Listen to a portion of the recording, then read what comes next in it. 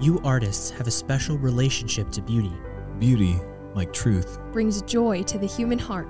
Beauty is an invitation to savor life and a dream of the future. Beauty is a key to the mystery and a call to transcendence. Beauty is the vocation bestowed on you by the Creator. And the gift of artistic talent. None can sense more deeply than you, artists. Ingenious creators of beauty that you are. That beauty will save the world. Good morning, everyone. Thanks for tuning into JP2 Radio for another episode of Letter to Artists. Brought to you from the vault at John Paul the Great Catholic University, this show is inspired by the beloved St. Pope John Paul II's encyclical, Letter to Artists, and led by Catholic artists from our community who desire to share with you their journey in creativity and their journey of faith through the development of their artistic talents. I am your host, Bailey Garland, and each week I have been chatting with different artists as we explore a different creative medium. Today, we will be talking with two writers who will share their experience with novels, poetry, editing works, and more. Our guiding excerpt from St. John Paul II's letter to artists is, obedient to their inspiration in creating works, both worthwhile and beautiful, artists not only enrich the cultural heritage of each nation and of all humanity, but they also render an exceptional social service in favor of the common good. Joining me in the studio this week are two of JP Catholic's humanities faculty, who are a great witness of love to their students both inside and outside the classroom, first through their beautiful marriage, second through their dedication to call us, their students, to excellence, and third through the pursuit of their personal God-given gifts in writing. Later in the show, we will be chatting with Professor Elisabeth Kramp about her experience in writing poetry and essays, as well as her work with the Elizabeth Ann Seton Shrine in Maryland. However, joining me first in the studio is theologian and prize-winning poet Professor Stephen Kramp. So welcome, Professor Kramp. It's great to be here, Bailey. Nice to see you. Nice to see you too. I'm very excited to have you. Do you mind just leading us in a quick prayer to begin? Oh, I'd love to. Love to. In the name of the Father, and of the Son, and of the Holy Spirit. Amen. Loving Father, we thank you for this time together today and for this opportunity to contemplate further your beauty and the ways that we can serve you and serve your beauty in this world. We pray that we might be guided by your Holy Spirit and that all those who hear this conversation might be touched and inspired to do more beautiful work for you and to find new ways to express your love and your goodness and your truth, and as those are revealed in your beauty. We pray all of these things in the name of your Son, our Lord Jesus Christ. Amen. Amen. In the name of the Father, and of the Son, and of the Holy Spirit. Amen. Amen. Well, Professor Kramp, why don't we just have us start by you telling us a little bit about yourself? I get asked this on a regular basis, Bailey, and it is always tough to distill. I should get better at it. I should just have a paragraph that I memorize. But so I'm from California. I was born in Southern California, and then when I was 10, we moved up to the Bay Area. So I know the urban areas here at least pretty well by now, having lived now in San Diego. But I also lived up in Oregon for a while, and I went to school up there. I went to the University of Oregon. I played music in bands up in Portland for 5 years after that. And then I went to grad school at the University of Iowa. And after that, I taught at the University of California campus in Merced when it first opened up for a few years. I came back to my faith in 2008. And from that point, I went back to Franciscan University in Steubenville and got a master's degree in theology there, and also taught there in the English department. And then I was called to 3 years of youth ministry up near Seattle. So continuing my exploration of the West Coast, we came back. At that point, I got married to my wife when I was teaching at UC Merced. And after 3 years of ministry, our Lord let me know that it was time to wrap up there, and I looked around, and pretty soon I was down in the San Diego area, and now I'm at JP Catholic. Oh, wow. So yeah, so it's been a lot of crossing the country. I haven't got over to the East Coast yet. If Jesus has any plans for me to go to the East Coast, we're going to have to start covering ground pretty soon. But we've been all over, and it's been a beautiful experience. But the really important thing for me was that I was raised in the faith, and I've got no excuse. I can say, catechesis wasn't exactly strong in the late 80s and all that, but it was really on me. And I left my faith, at least the practice of my faith. I never lost my general Catholic sensibility. I looked at the world through Catholic eyes, whether you like it or not. You're kind of stuck being Catholic once you're raised Catholic, and you have that apprehension of God's love and beauty. So I was formed in that way irreversibly, I would say. Yeah. But at the same time, I wasn't formed in terms of my faith practice very well, and I was given a lot of leeway at a very young age, and in my fallenness and also my own unique arrogance, it was easy for me to decide that I knew better than the church in all sorts of ways. And so as soon as I got to the University of Oregon, I basically decided I didn't need to go to Mass anymore. I think I went once or twice to the Newman Center. And then I was, like most of the other students on campus, finding some hints of transcendence elsewhere, feeling like, the beauty of a walk on a Sunday morning was equivalent to going and participating in the Mass and all of that. But it was really disastrous for me. College was fine. I didn't make a lot of great friends in the way that I had when I was younger, and I often felt kind of disconnected from people who didn't share some basic values or some of that lingering Catholicness that was in me. But ultimately, it was really a problem for me because I got up to play music in Portland, and there I was still haunted by God in some way. Francis Thompson has that poem about the hound of heaven pursuing you, and there were these moments of grace, and I would go down to St. Philip Neri on Division Street in Portland every once in a while. I would go down to Mass there. I wouldn't tell my roommates where I was going. I would just get on my bike and kind of zip down and go to the Sunday evening Mass that they had there. And I had these beautiful experiences, but it was never quite enough for me to lock back in with a regular practice of my faith. And so, so that leads to trouble, though. So I was out of the church for, off and on. I would occasionally come back, like I said, but for the most part, for 14 years, I didn't practice my faith. So you said you came back to the faith in 2008. Were you already becoming a writer throughout all these years? I'm guessing you were studying English. Oh, yeah. Yeah, so that kind of fits in on a separate track. But when I was young, I used to write stories. Even when I was in grade school, and I got a lot of very positive feedback. I had some great teachers who supported me, so that I always just felt like, oh yeah, I'm a writer. I could do this. This is something that came naturally to me. Which is funny because I was 7, and I don't think I was actually writing masterpieces. The only one I remember was a story about talking shoes. Oh. And when people, there's all this stuff that happened, but thankfully, due to their talking shoes, people never got lonely. And at the end, that was their consolation for all the stuff that they'd been through. And I remember I got some blue ribbon on that, and they hung it up on the wall at school. And I just remember feeling like, yeah, that's kind of what I do. I write stories. Other kids are better than me at basketball, maybe, and soccer, but I can do this. And so that continued. And so I was always writing fiction.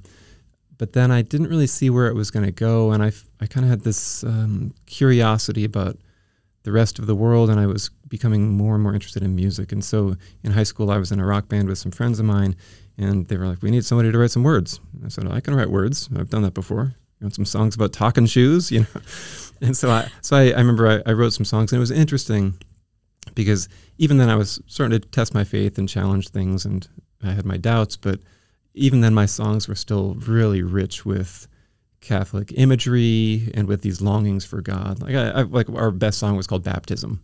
Oh, wow. And it wasn't necessarily about a baptismal font. It was I think I was on retreat in high school, and I was looking at a creek that ran through the retreat site, and I was just out under the trees, and it wasn't necessarily a good song, but it's interesting that these ideas were there. So I was writing lyrics throughout high school, and then through college, band broke up. I had to learn how to play guitar so I could keep playing music, and so I was kind of a folky guy. And then I was playing in these pretty loud bands, but it was always with a really poetic sensibility. So the lyrics were, I guess if we look back at God's providence, that was a way for him to guide me into writing poetry without knowing it. So when it came time to apply to graduate schools, I was like, well, I've been writing these things that look like poems. Maybe I can go to grad school in poetry.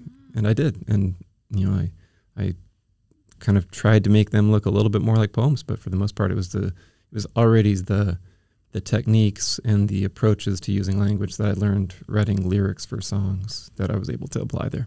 So when you applied for graduate school, were you already back in your faith? Did you find that you were exploring a lot of that maybe inner struggle through your poetry?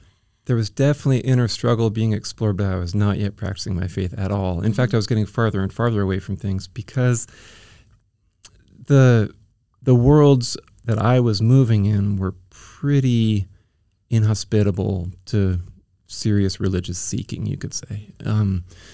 At one point, this is kind of a tangent, but it's an interesting and maybe illustrative story. When I was living in Portland, I had a really good friend, like a good friend. He and I were pretty close, and he was a couple years younger than me, though, and so I think he was actually probably like 4 years younger than me. I was like 25. I think he was 21. So I think he looked up to me a little bit, but we were really close.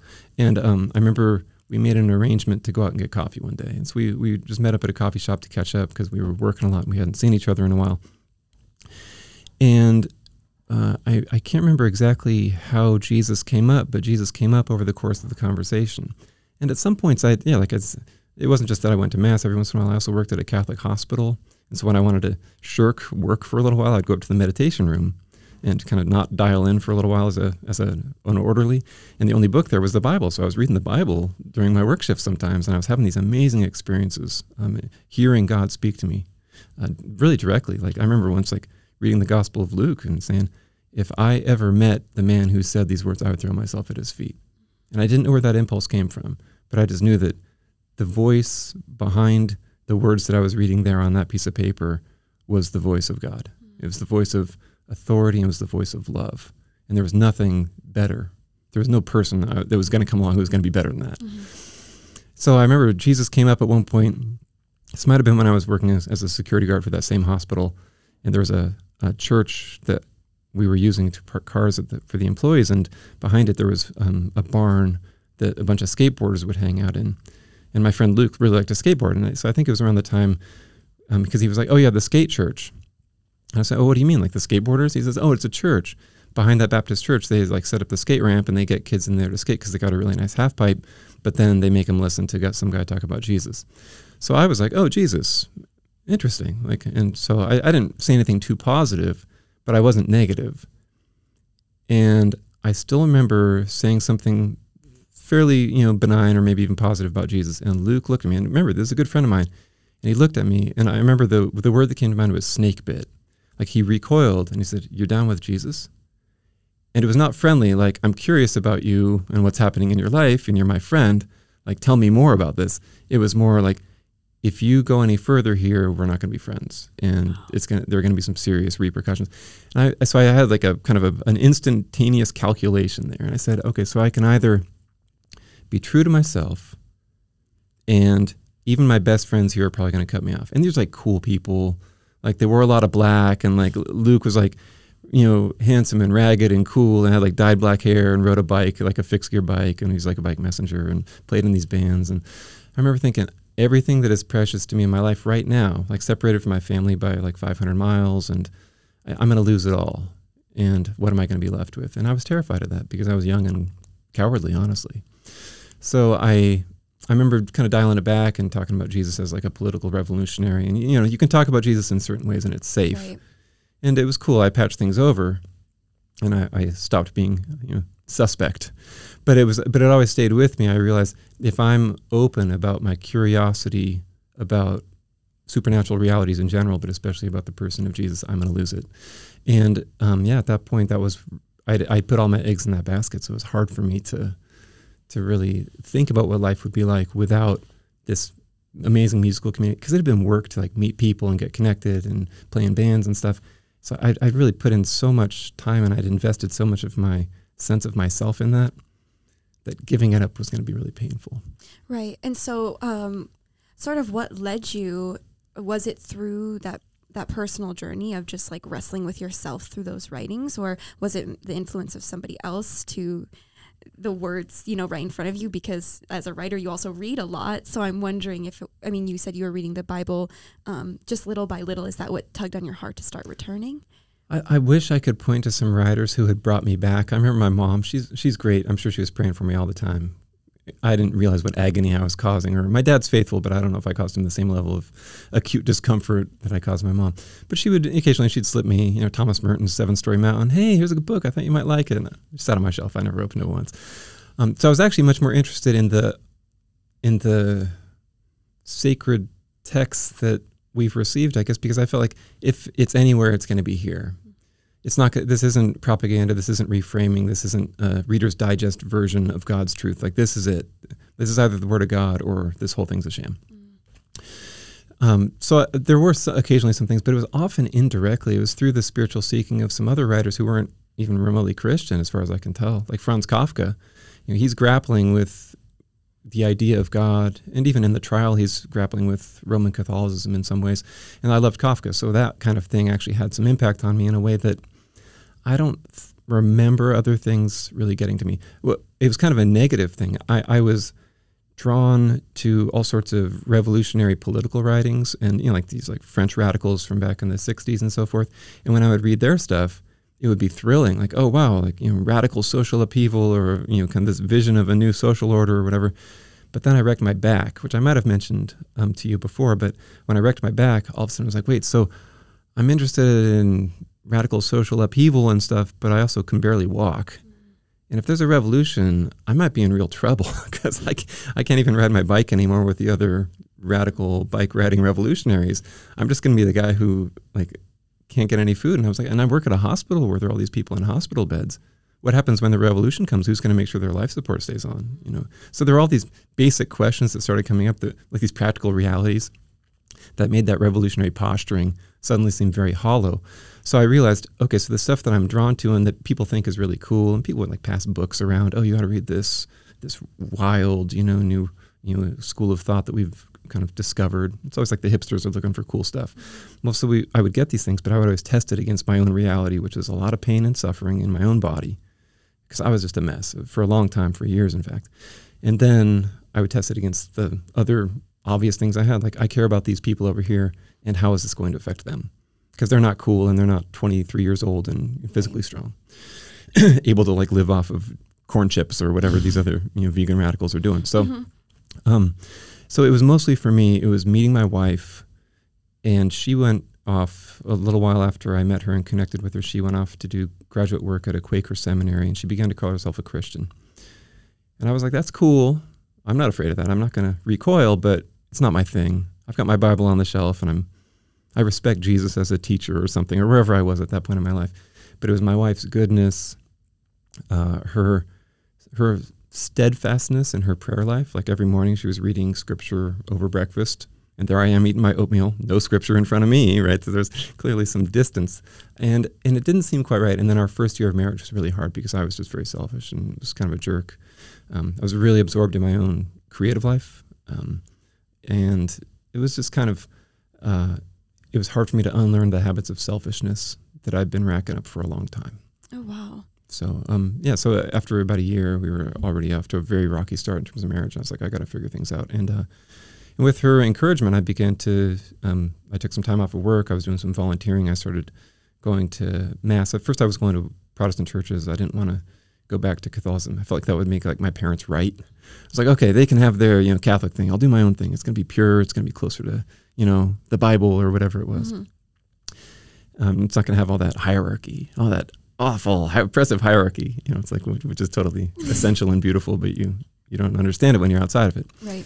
And then I was going to Protestant churches, especially with Liz on the weekends, and then I was still hungry for Jesus during the week, and so I started going to daily Mass.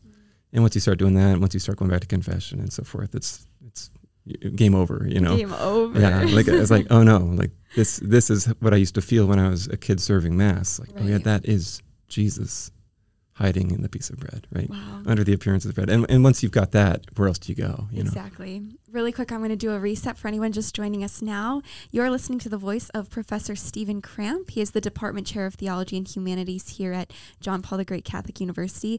And we've just been talking about a bit about his reversion and kind of his journey and his wrestling match with the Lord to bring him back to the faith. Exploring that a little bit through his writing and through the people around him, and through reading scripture, or his lack of reading scripture. And so now I kind of want to visit the guiding excerpt from JP2's encyclical Letter to Artists, which I think kind of actually connects to what we've been talking about right now. JP2, he writes, obedient to their inspiration in creating works, both worthwhile and beautiful, artists not only enrich the cultural heritage of each nation and of all humanity, but they also render an exceptional social service in favor of the common good.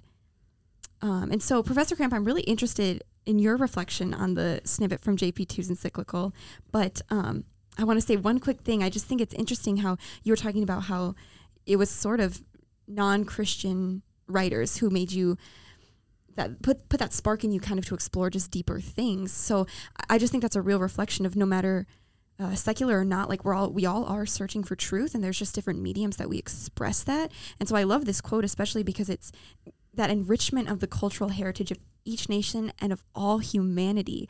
And so I'm just curious in how that maybe is manifested in your life as a writer and now in your strong Catholic faith, right, as a writer. Yeah, well, it's a great question. The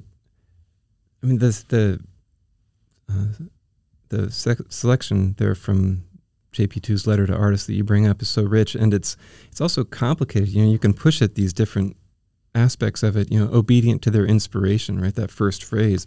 I'm not going to be obnoxious and make us talk about that for 15 minutes, but obedience, right? Artists don't like obedience, and we've got a general sense of the artist as a rebel now in our culture, which is it's a tragic misunderstanding of the role of the artist, right? But that's very much the artist is expected to transgress and to challenge boundaries and so forth, as if beauty could only be arrived at through some sort of revolt. I don't quite understand how that computes, but since the Romantics at least, and I think even earlier than that, there's been a sense of the artist as a rebel, and so obedience is hard for artists in the first place. It's one of the reasons so many artists, I think, present themselves as being kind of like marginal Catholics. Even Catholic artists will be like, "Oh, I'm Catholic, but," as if like one has to be like a borderline heretic in order to actually be a legit artist as well as a person of faith, which is very strange to me. And then obedience to their inspiration, right? And every artist has inspirations. You wake up and you eat some waffles and you're going to have an inspiration, but is that actually the work of the Holy Spirit in you calling you to something? And I think JP2 is very gentle about it here, but I bet he could have written a lot of paragraphs about spiritual discernment. For me, as an artist, I'm like, I've got to discern. What is it that I'm committing myself to here? How am I going to take these gifts that I've been given and then dedicate them with the limited time that I have? I don't want to waste time, because when I was younger, it was amazing how much time I had to write, and it's also amazingly depressing how little of value came out of that. And so when I came back to my faith in 2008, I filled up a dumpster with my binders and so forth. Like all of my old poetry went in there. Wow. And it was momentarily painful, but in the same way that any sort of setting a broken leg is painful, but it's what you need to do. There was so much darkness that had crept in. If you're out of your true self for that long, if you're away from your faith for over a decade, you're going to be producing lots of material if you're an artist, sure, but how much of it has any value? You've severed yourself from the source of all good and all truth and all beauty. Yeah. So what I was doing was I was rendering an exceptional social service in the favor of me. Right? Hey, check me out. Look how amazing I am. Look how transgressive I can be. Look how clever I can be. Give me attention. Give me validation, because I obviously don't have a connection with the God of love where I would get that love otherwise. So I've got to look for it elsewhere, and I'm going to have to look for it in some abstract audience that might be out there who would affirm me in the decisions that I've made, which is a sad enough position to be in that I can look back with some pity on myself and not just look back with frustration. But I do see a lot of wasted time. So now I've got limited time. I've got my family, I've got my obligations here at the school, I've got all sorts of things that keep me away from my desk and my writing projects, but at the same time I'm glad for that, because it means that I've got to be careful about what I do, and so there's always discernment. And within that discernment, I really do believe that God works, because God isn't only interested in inspiring the books of Scripture and then he's like, I don't care about what happens after this. It's like God loves each and every one of us so powerfully, and he takes such an interest in every single part of our lives. My wife and I laugh, about people who get frustrated by Christians saying like God's involved in their diet plan or whatever. And these non-believers will be like, God doesn't care about your diet plan. And we're like, yes, God cares about your diet plan. God cares way more about your diet plan than you do. Like, God, there's no bottom to God's ability to care. It's not like God is an overwhelmed bureaucrat, like, oh gosh, another diet plan to worry about. No, God loves us. God cares about us. God cares about the words that I'm writing. Right. He's saying, you're my precious son. And if you turn to me, I'm going to guide your hand a little bit. They'll still be your words. They'll still be written in freedom, but there'll be a collaboration here. And it's going to be so much better as a result. That might also mean that God reaches out and says, you've got an idea and you think it's really good. And you've got this, ability to write, and you've even got the pen in your hand, but I'm just going to put my hand on your hand and say, not now. Or not ever. Because you being willing to use your gifts for me is all I can ask. But I've got something else in mind. And it might be the sacrifice of this time, of this gift that you have to the other duties that I've given you in your life. That sacrifice might be more pleasing to me than any short story you write would ever be. Wow. But artists don't like to talk about sacrifice. We're not a sacrificial, personality type. So that's been a hard thing for me, but it's also a great thing because I feel like I've been brought closer to Christ and his cross through the frustrations of my writing as much as I have through the other trials of my life. That was so incredibly beautiful. I know that people out there can't see it, but I just feel like, I don't know, that struck a chord in me and was very beautiful. I guess I just keep thinking that what you said about the sacrifice of a gift might be like all that he's asking of us. And I think even in that exploration, I don't know. Wow, I'm just so moved right now. I don't even have words. I'm just going to ask you another question. But sure. No, and we can come back to it. Yeah. But it's hard. Yeah. It's hard for an artist because JP2 in his letter to artists, he talks about the artist being especially sensitive to beauty. Yes. And the artist having the ability to bring others to know God through beauty. Mm-hmm. I was talking about it with my freshman yesterday. Beauty is very much a way to God. Yeah. Right? Thanks to St. Bonaventure, like the via pulchritudine, we've got a way to God through beauty. And in our world, which doesn't want to talk about the truth of God or the goodness of God and morality and all that other stuff, but beauty might still be a path for a lot of people to get closer to God. And you can see why the devil would work so hard against artists and against the arts and against culture in general, because it continues to be a way that a lot of people are open to, even if they're closed off to other ways to God. Mm-hmm. So of course there's going to be an attempt to pervert it and drag artists astray and all of that. But within that, it's like, okay, so I could bring people closer to God through beauty, and I have this ability, I've got these ideas. All I need is the time and the avenue to share it, and it's hard to make that sacrifice then, but you can see the good that would come of it. But then think about Jesus in the garden. Father, let this cup pass, because if you give me another 10 years, just think of all the people I can heal. Right. Think of all the blind people who could see. Think of all the people who could hear about your love. Right. Just give me 10 more years. Oh my gosh. Yeah. And he didn't. He said, I'm going to be obedient. Yeah. Not my will, but yours be done. Mm-hmm. That's and for an artist to say that is a great challenge, because we're all, like, every artist is more aware than ever of the beauty of the world and of what is being lost through that sacrifice.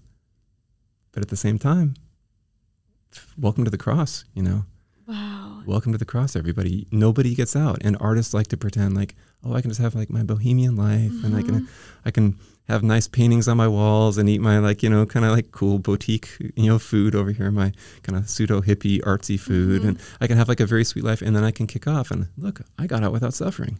Wow.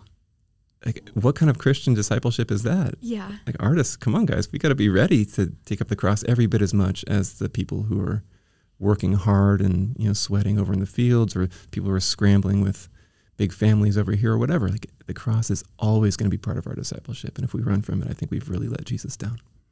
Wow. I wish that we could talk for 8 more hours. Unfortunately, we're at the end of our time here, but I have no doubt that you'll circle back as a guest again, because we need more than just a half hour of Professor Kramp in our radio show. But I just want to thank you so much for being here and for sharing that wisdom. I feel like it was deeply moving for me, just relating on that artistic level. And I thank you so much for being vulnerable and sharing your own testimony and just all the wisdom that you've acquired in your time here on the planet. So thank you, Professor Kramp, for being here. Oh, it's been great to be here, Bailey. Thanks for having me. Of course. Next in our hour, we will be chatting with Professor Kramp, Mrs. Elisabeth Kramp, who also dabbles in many different areas of writing. She is a skilled poet as well, and the editor of Convivium, an online journal of arts, culture, and testimony.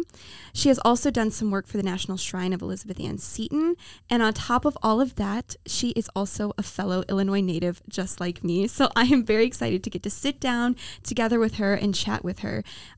So you really won't want to miss this next conversation with an awesome woman, so stay tuned. And we are back in the vault at John Paul the Great Catholic University. I'm your host, Bailey Garland, and I'm a little biased because we just spoke with one of my favorite professors at JP Catholic, Professor Elisabeth Kramp, who shared some awesome insights about the surrendering of our gifts to God and how that can be just as powerful as using them. Now, I am equally excited to speak with our next guest, who shares a last name, but alone holds very unique experiences in the world of writing. So joining us now in the studio is Professor Elisabeth Kramp. Welcome, Professor. Oh, thank you so much for having me, Bailey. Thank you for coming in. I'm super excited to just share this conversation. We were talking a little bit before the interview and saying a lot of awesome stuff about the Elizabeth Seton Shrine and just how she's been following kind of both of us, and I'm just excited to learn a little bit more about that. But before we begin, let's just start in a prayer. We cover ourselves and the whole world in the blood of Christ, in the name of the Father, and of the Son, and of the Holy Spirit. Amen. Amen. Come, Holy Spirit. Lord, we give you thanks and praise for this time together. Thank you for the saints who live holy lives and who show us how to run the good race, how to fight the good fight. We ask for the graces to be able to use our gifts as they did, to be able to glorify you, and to live in eternity with you. For we know that is why we are put on this earth, and that you love us abundantly and want us to be home with you. And we ask all this through the intercession of our Blessed Mother as we say, Hail Mary, full of grace, the Lord is with thee. Blessed art thou amongst women, and blessed is the fruit of thy womb, Jesus. Holy Mary, Mother of God, pray for us sinners, now and at the hour of our death. Amen. Amen. In the name of the Father, and of the Son, and of the Holy Spirit. Amen. Well, Professor Kramp, why don't we just start with you telling us a little bit about yourself? Well, I am a mother. I have 3 sons, 12, 9, and 7. Married to Steve Kramp. We live in Valley Center, California. And I've had the pleasure of working at JP Catholic since 2017. Just as an adjunct, I came on board to teach one writing class, college writing. Not everyone's favorite class. That's a class that usually it means that you didn't pass the writing placement exam. But what happens in that class is through conversation about our writing, about grammar and syntax, right? The word order that we choose and diction. I've seen a lot of students kind of apply themselves or understand better what they're doing through writing. So I really enjoy teaching college writing, which I started doing when I worked at UC Merced in the merit writing department. And then I've taught that at the community college level as well. Yeah. How did you yourself get into writing? What was the journey of that? Well, I mentioned being a mother. And for me, my mother was a real guiding light in my own writing process. I think sometimes a parent can offer some help with self-understanding. So my mom's name is Mary Beasley, and she helped me edit the stories that I was writing. You know, she just with questions in the margins. Why did this happen? What do you mean here? What about this? And those kinds of questions, they're thinking questions, and they were so troubling to me. They were so frustrating because it meant that I had to do more thinking about the story I was telling. So, just with her support, my parents, we had an old computer, and I could type my stories up and illustrate them. But they were always so pleased to read my work and to support the small theater troupe that my friends and I had put together. So I think sometimes it takes someone else as a mentor or a parent helping you see something about your vocation, like where your gifts are. And then, following that, trying to understand what that meant. What does it mean to want to write or to be a writer? And that's meant in different seasons or phases of my life. I've had to kind of test that again. Like how is my writing being for the good of others? And what am I doing with writing? How does it connect me to other people? Absolutely. And so have you always been writing in, various genres or formats, or I guess what's the language there? Yeah. No, as a child, really interested in fiction, and I'm saying child, like that's through high school even, like fiction and plays. And then once I got to college, having some poetry professors, I can name a few, Cheryl St. Germain, Anna Leahy, Beth Ann Fennelly, all three of those women were instructive and helped me read other poets better.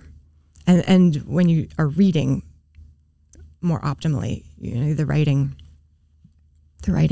is nourished. So I started seeing myself in college primarily more as a writer of poetry. Oh, wow. And so does that look different than writing the fiction? Like, do you sit down and write a poem much differently than you would your prose or your essays? Yeah, prose and poetry, they are so different to write for me. I'm writing essays for St. Elizabeth Ann Seton Shrine. Oh, excuse me. So as I write the prose, that takes a lot of research reading. And I'm a slow writer, so it takes a while to draft, and I do feel like just going for it, writing down all of my thoughts, getting it out. It's a first draft. That's not something coherent that I would give to someone else to read. It takes me a lot of practicing with my thoughts and syntax, figuring out how to say something, and that would be a similar process for poetry. I use lots and lots of paper, lots of paper. And I have to see visually kind of how each draft has developed. Oh, that's cool to see it like physically kind of develop in itself. So do you save every draft as you're writing? Oh gosh, that's too many drafts to save, but I do save the significant changes. And I started writing more on paper when I was a student. As a 19-year-old, I went abroad to Tanzania and did a study abroad program there. And we had 2 computers among 20 students, 20 American students on the University of Dar es Salaam campus. And so I just had to go back to writing by hand. Writing a 25-page paper by hand meant, I had to write it before I could go and type it.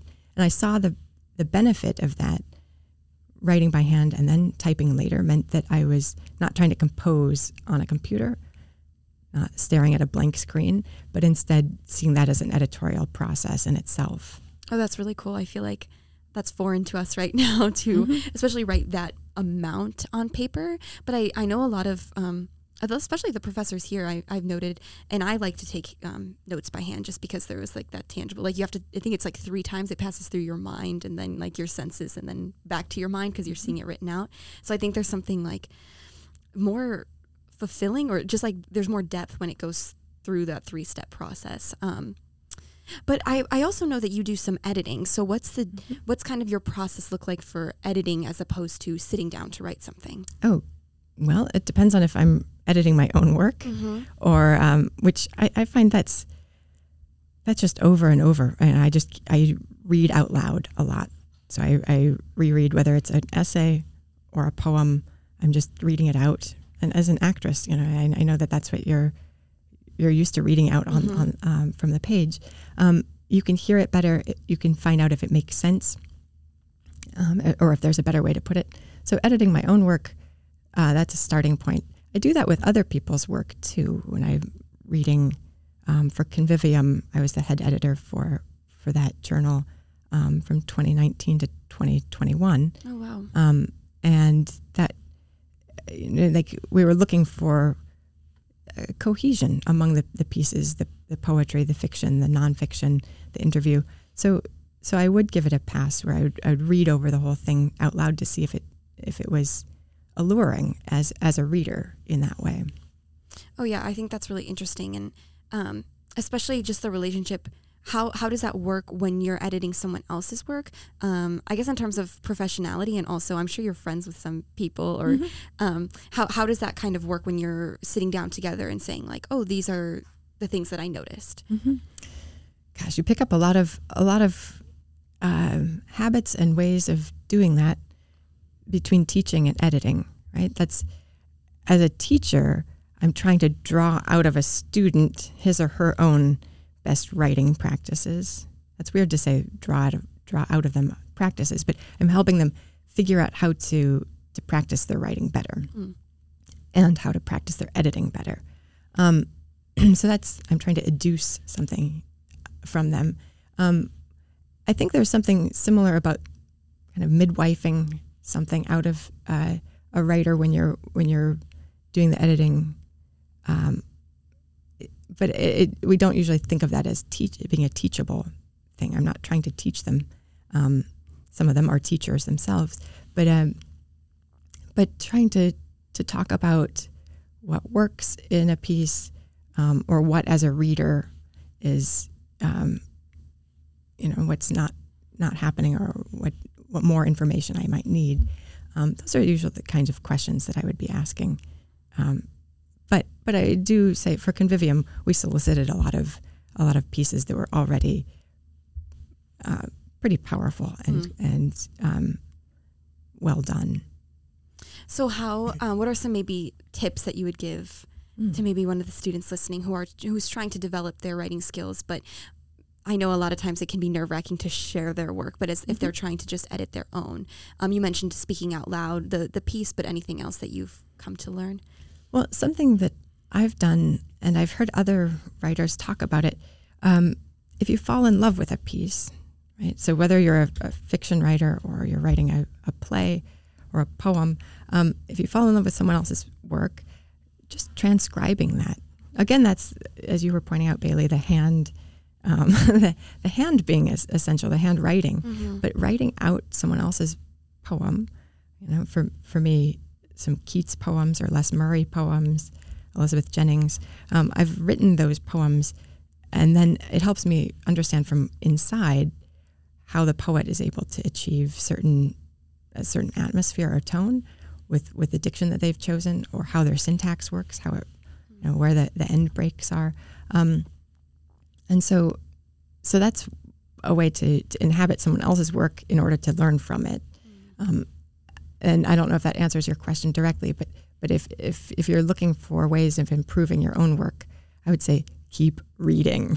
Read, and read good stuff.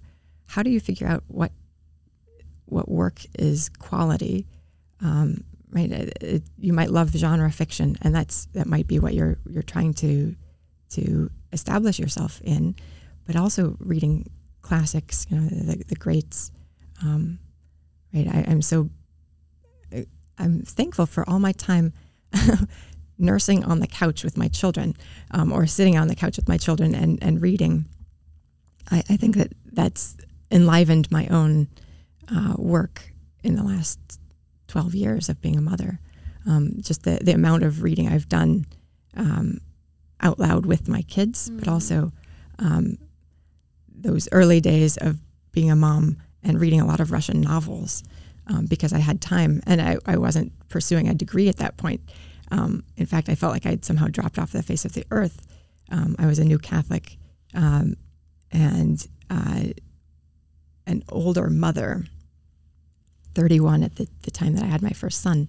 And so trying to figure out how to continue writing and listening to the Holy Spirit, and what season am I in now? How do I use my talents and gifts, was a big question for me as I stopped working more formally outside of the house to be at home with my first son. Oh, that was beautiful. And I actually have a follow-up question for that, but I'm going to do a quick reset just in case anyone's just joining us now. Just to remind you that you are tuning into JP2 Radio. This is a new program called Letter to Artists, and today we've been discussing writing, all different kinds, and just talking about how to surrender our talents. And on with us right now is Professor Elisabeth Kramp, one of our humanities professors here at JP Catholic. We've been chatting a little bit about just her journey coming to writing, and now she just brought up a beautiful point about how when she was a new Catholic, and she also was a new mother, and I kind of want to pivot us to the JP2 snippet to ask a question about that. So just to remind everybody what our snippet is, this is from JP2's encyclical Letter to Artists. Obedient to their inspiration in creating works both worthwhile and beautiful, artists not only enrich the cultural heritage of each nation and of all humanity, but they also render an exceptional social service in favor of the common good. And so, Professor, as you were talking about just what you were saying right now, and your new motherhood and your new entrance into the Catholic Church, that word obedient, and we talked a little bit about it before the interview, but kind of finding how to be obedient to the Holy Spirit in that season of life.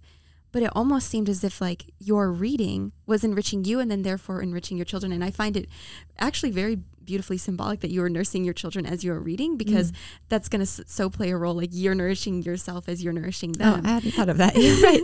Yeah. And sometimes desperately so. Like I was reading, I somehow made it out of college being an English major and a creative writing student without reading any Russian novels. And I think that seems somehow paltry to me. Like, what was I? I was reading a lot of other good stuff. But so years later, sitting on the couch with my son, I started reading all the Tolstoy and Dostoevsky that I had earlier missed. And so, yeah, the quote that you just gave to us, especially since it begins with obedience, which is a tough word for me. I actually was just writing about that with St. Elizabeth Seton being obedient to the church. Her last kind of instruction or encouragement to her sisters of charity was, be children of the church, be children of the church. I wish that we could know what way she said that. But those were her words. And she was trying to do what Jesus says about turn and be a small child. That's what she was telling her sisters, to be be adult sisters. She's telling them to be children in obedience to the church. And I, especially as a convert, obedience was not in my vocabulary before, except in kind of a negative way. I was very much looking for ways to get out from underneath authority or break free or see liberation in a way of being anti-authoritarian. And so that in my own conversion process, which was years in the making, it's something that takes a lot of listening to promptings, sorting through them. What does it mean that my life is moving this way? I'd been hanging out with Quakers at a boarding high school where I worked, and meeting for worship was part of our daily work. 15 minutes of silence in the morning. Once a week we would sit for 45 minutes in silence. And the idea in the Quaker tradition is that if the Holy Spirit speaks to you, that you're moved to speak to your brothers and sisters, or you perhaps even sing or share something from your heart. And so I was understanding that pretty readily, even before I was willing or interested in listening to Scripture and to Jesus. But yeah, that quote, right? Obedience is how it begins, and it took me a while to figure out how I was already doing that, listening to, not to myself, but listening to these promptings of the Holy Spirit. So to befriend that word took a while. But how I understand it now is, even sometimes when I have ideas as a writer, sometimes I'm putting them aside because I see that my vocation as a mother is preeminent, and I have to fulfill some of those tasks around the house or with my children. So that's also for the common good, that I'm trying to do that work as kindly, lovingly, mercifully as I can. I don't see that at odds. I think I used to, that motherhood meant that it usurped my personal or writing time. But if it hadn't been for being a mother, I wouldn't have stumbled into some of the ways of what I call head editing. Because my hands were oftentimes busy, and I didn't have a notebook with me, I just got in the habit of memorizing some of my poems. And taking walks with my children meant that I could edit in my head, usually small pieces, smaller poems, but I could commit to memory some of my work and then edit it when I was doing the dishes or when I was, you spend a lot of time in bathrooms as a mom. so I guess some of it was to keep myself interested and engaged. Oh, I think that's so beautiful. And actually it's funny because something that Professor Stephen Kramp said in the first interview that struck me so deeply, I haven't stopped thinking about it, but he was saying like sometimes the most like powerful gift we can give is like to surrender the talent for just a time being and saying like, Lord, I have this gift and I lay it down, and you know how hard it is for me not to use it. But that's what you're asking. And you're saying like, oh, and at some point, because your vocation as a mother came first, I think what a double offering it is to say like, Lord, this is something I really enjoy and I'm good at, therefore it's a good and I'm using it for you, but there's like something else being demanded of me in this moment. And it just takes me right back to the quote, the obedient, like to that inspiration. And I just want to read it, obedient to their inspiration, creating works both worthwhile and beautiful. Artists not only enrich the cultural heritage of each nation and of all humanity, but they also render an exceptional social service in favor of the common good. And I just think if JP2 says the family is the cell of society, so that's surrendering. I mean, if you're present to your children, I mean, that's the 3 more lives that are, going to go out after you. And I just think that's such a powerful connection for you to say like, oh, this is something that I have and that I'm clearly pursuing, but then there's another thing that the Lord is like calling you to. And so just balancing the 2 different gifts, both very artistic. I think motherhood is very artistic in itself. I mean, the act it's creating. Well, and something in the quote that you just read, we're talking about works both worthwhile and beautiful. When you see that your family is worthwhile and beautiful. Yes. And right now our Philip is, he's been making books called Henry and Roger books, and he's made about 20 or 30. He's 7 and he just gets busy in the study. In the mornings he wakes up and goes and starts drawing and writing. And they're very simple, a lot of war stories, a lot of things exploding.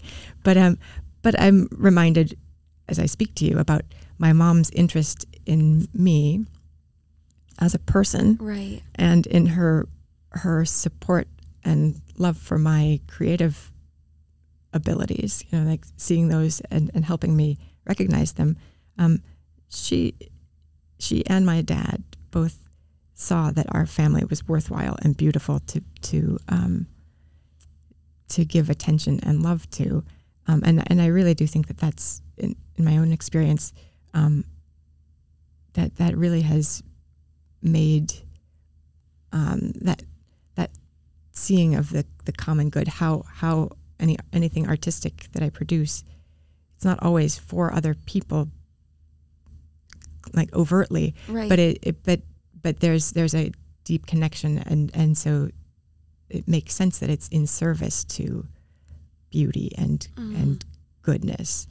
And just going back to say that Steve Kramp, I've seen him do that, exactly what he's talked about, the surrendering, especially as a teacher, as the breadwinner in our family, and even just seeing from an outsider looking in, it might be called discipline, like he's self-disciplined as a writer, but I also see that as obedience to the Holy Spirit, and that, right, his conversion daily affects my own, and so we're galvanized together to share in this. Oh, that's beautiful. And I think it's funny actually that we are talking about the vocation to motherhood, because before our time is up, I do really want to talk a little bit more about how you got involved with the St. Elizabeth Ann Seton Shrine.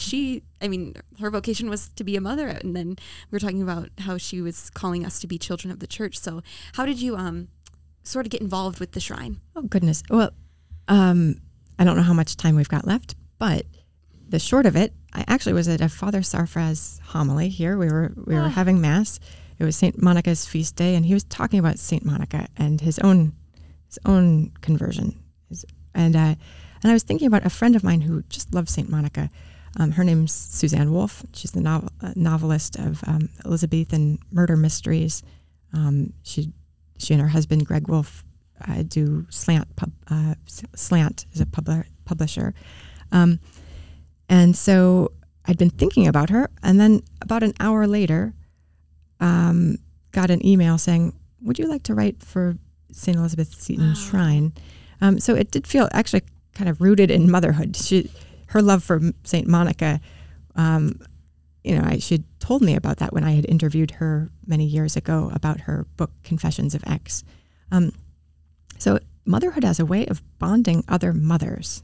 And both, when she was approaching me about the project, Seton and Culture Essays, I think we were both looking at the motherhood of St. Elizabeth Seton, who had 5 children and then went to simultaneously, she was mothering those children, her 3 girls and 2 boys, and also founding the Sisters of Charity. So she became Mother Seton, but she is a saint who has all sorts of things to say about actual lived parenthood.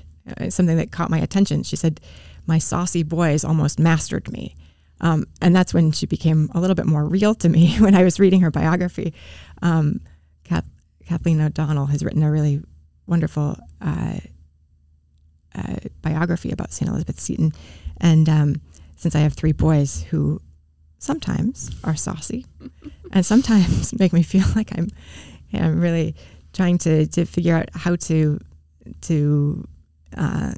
listen to God and be a good mother. I'm glad for St. Elizabeth Seton's companionship in motherhood and as a writer too. She wrote poems and wrote such tremendous spiritual writings. She also translated from French the Rule of St. Vincent de Paul and other works. Oh, wow. And yeah, unfortunately we are out of time, but that was the best little Spark Notes version ever. That was perfect. But thank you so much for being here today. It's been such a fruitful conversation, and I'm so grateful personally, because as we were talking earlier, it's been just a joy to be able to sit down and go a little deeper with people who I don't get to see very often on campus. But just thank you for sharing everything in your heart, especially how your kind of 2 vocations are equally artistic and how they totally intertwine. So I guess that's it for this episode. Thank you so much, all of you out there, for tuning in. Remember, you were listening to Letter to Artist from the Vault at John Paul the Great Catholic University. This was born out of a partnership with JP2 Radio, so be sure to check out the website, jp2radio.com. Let us know your thoughts on the show. We've got an email. We've got social media. You can check us out on Instagram, Facebook, and Twitter. Just search up JP2 Catholic Radio, and we really want to hear from you. We'd love some feedback on the show, particularly this one since it's new. But on any of our shows, we want to know if the Holy Spirit's moving you through these or if you're just enjoying listening to them. As of now, I am your host, Bailey Garland, signing off with some encouragement for your day. Be not afraid. You artists who perceive in yourselves this kind of divine spark, As poet, Writer, Actor, architect, Sculptor, musician, feel the obligation not to waste this talent, but to develop it, to put it at the service of your neighbor and of humanity as a whole.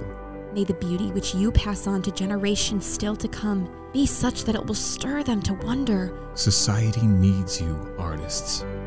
The world in which we live needs beauty.